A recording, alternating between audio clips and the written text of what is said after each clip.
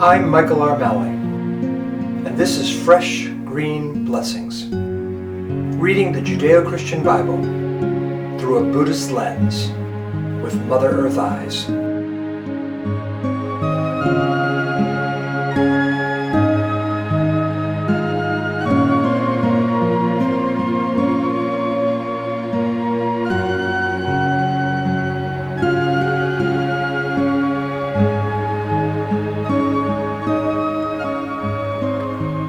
Welcome to another episode of Fresh Green Blessings.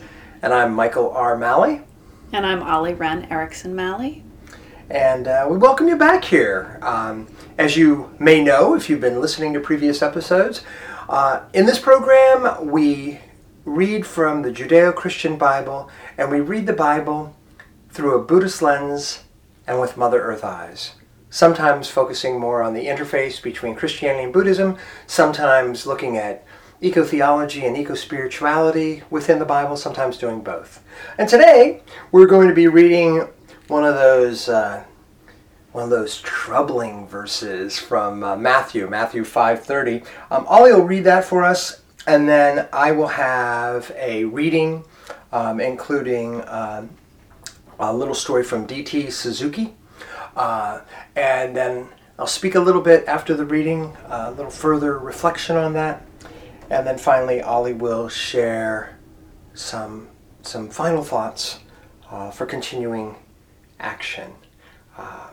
And as always, we have the Tibetan Singing Bowl.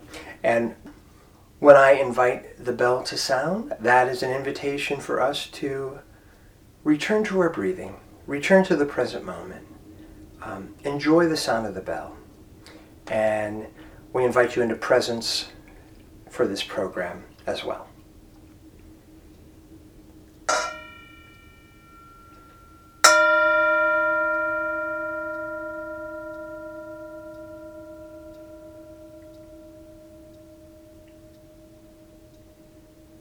Matthew 5, verse 30.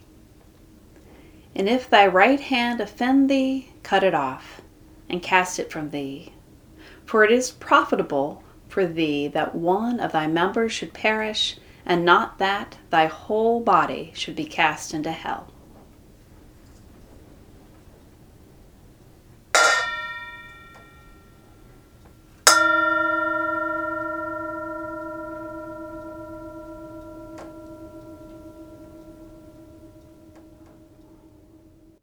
D.T. Suzuki tells the story of Guti, who, when confronted by a nun to say a word of Zen, finds himself unable to say a proper word and feels pitiful.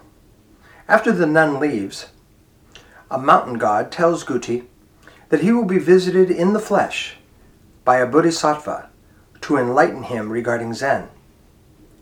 Sure enough, the bodhisattva Tenryu visits Guti.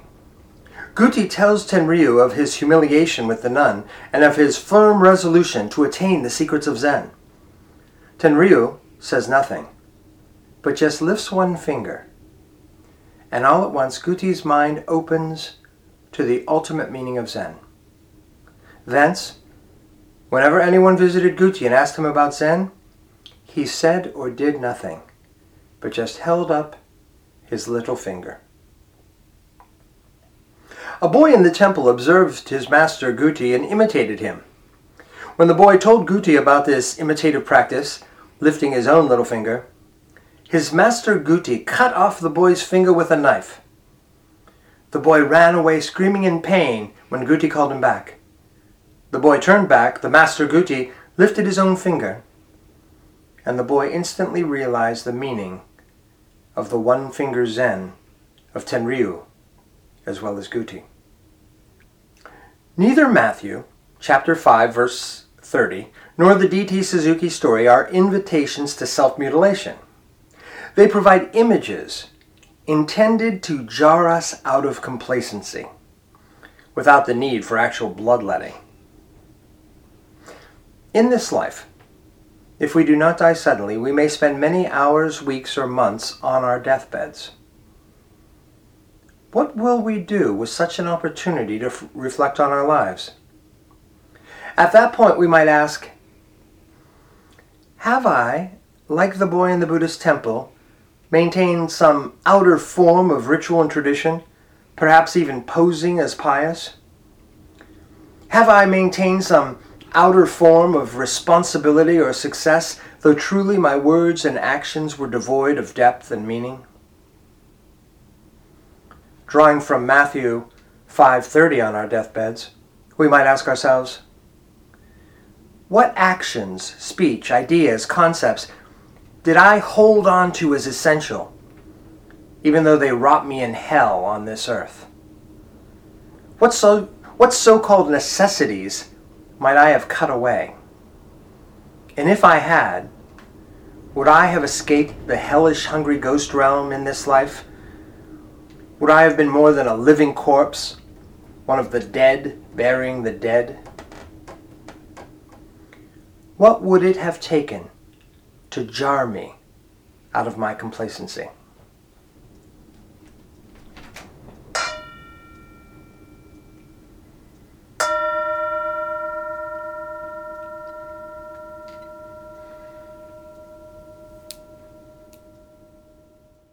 I picked this reading from Matthew today. And I should say, you may hear the wind in the background. We have high winds as we're sharing today. I picked this reading from Matthew today because it's one of the many readings that people will reference in the Bible as disturbing. Well, what about that place where Jesus tells you should pluck out your own eye or cut off your own hand? And I find it interesting that those who might be the first to critique or criticize a literalist interpretation of the Bible then draw upon that literalist interpretation to critique the Bible. I don't think Jesus was intending for anyone to pluck out their own eyes or to saw off their own limbs. But I think he was trying to get a message to us. And just as this Zen Buddhist story that Suzuki shares about Guti and the little boy and his finger cut off, these are in some ways horrific. But what we're invited to do with the Bible, just as we're invited to do with the Buddha Sutra or with any text that we might deem sacred, is let's read it slowly and mindfully. And if there are disturbing parts, be disturbed. Sometimes the theology or the thinking behind the stories may be disturbing. But sometimes there may be messages that are there in what at first just seems to be something that's ugly or disturbing. And that's what I think we have here. You know, the idea that if we don't cut away certain parts, we're going to be in this hell realm. What do we need to take out? What do we need to take away so that we can be in a realm of connectedness and deep joy right here, right now? Because I would argue that we could look around, and sometimes it's looking in the mirror, and we could see that there are many people who are dwelling in the hell realm. And I would further argue that they would be much better if they could figure out what is it that they need to cut away, that they need to let go of, that they need to move from in order to not be in that hell realm, to not be in that hungry ghost realm.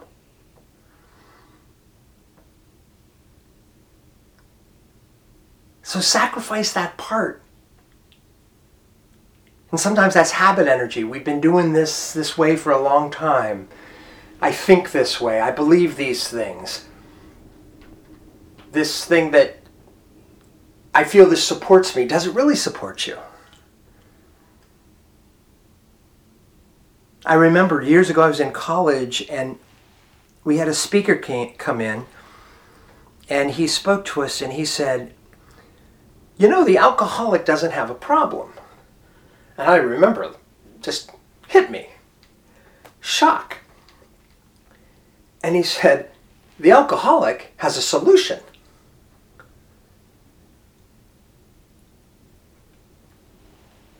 And coming from a family where there were folks dealing with alcoholism, I could see this.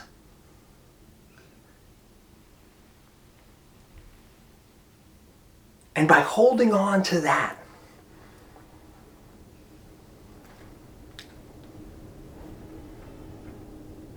member of who they were, that part of their identity, that part of what made them them, the whole body was cast into hell.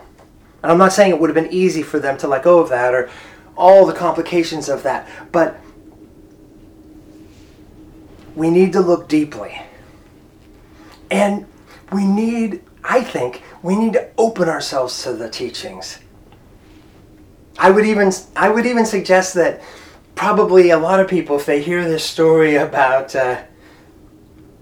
Guti and the Bodhisattva Tenryu, and they hear the story of cutting off the finger, they then want to stop and think and say, okay, what's the deeper meaning? What is this really about? What is this Buddhist teaching really trying to tell us? We need to do that with every verse of the Bible. And sometimes maybe it's not there. Maybe sometimes it is just a bad theology. This time, I think there's richness here. But we have to be mindful and we have to go deep to touch it.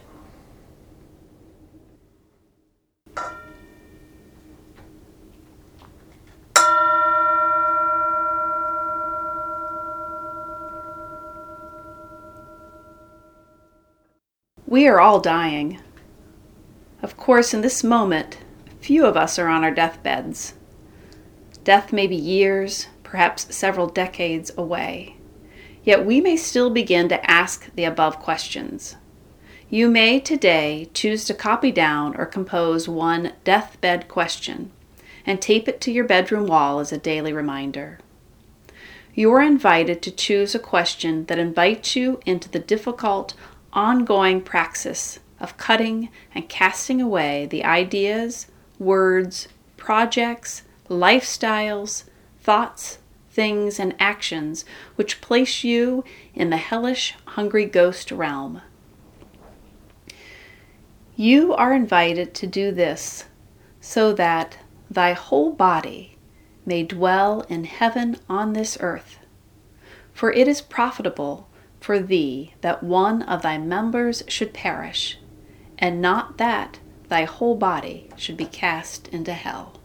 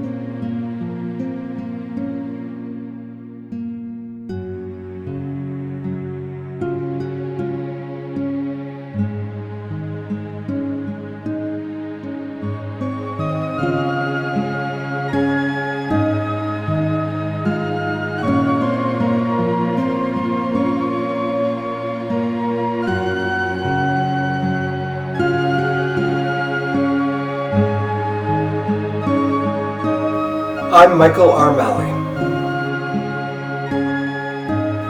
and you've been listening to Fresh Green Blessings,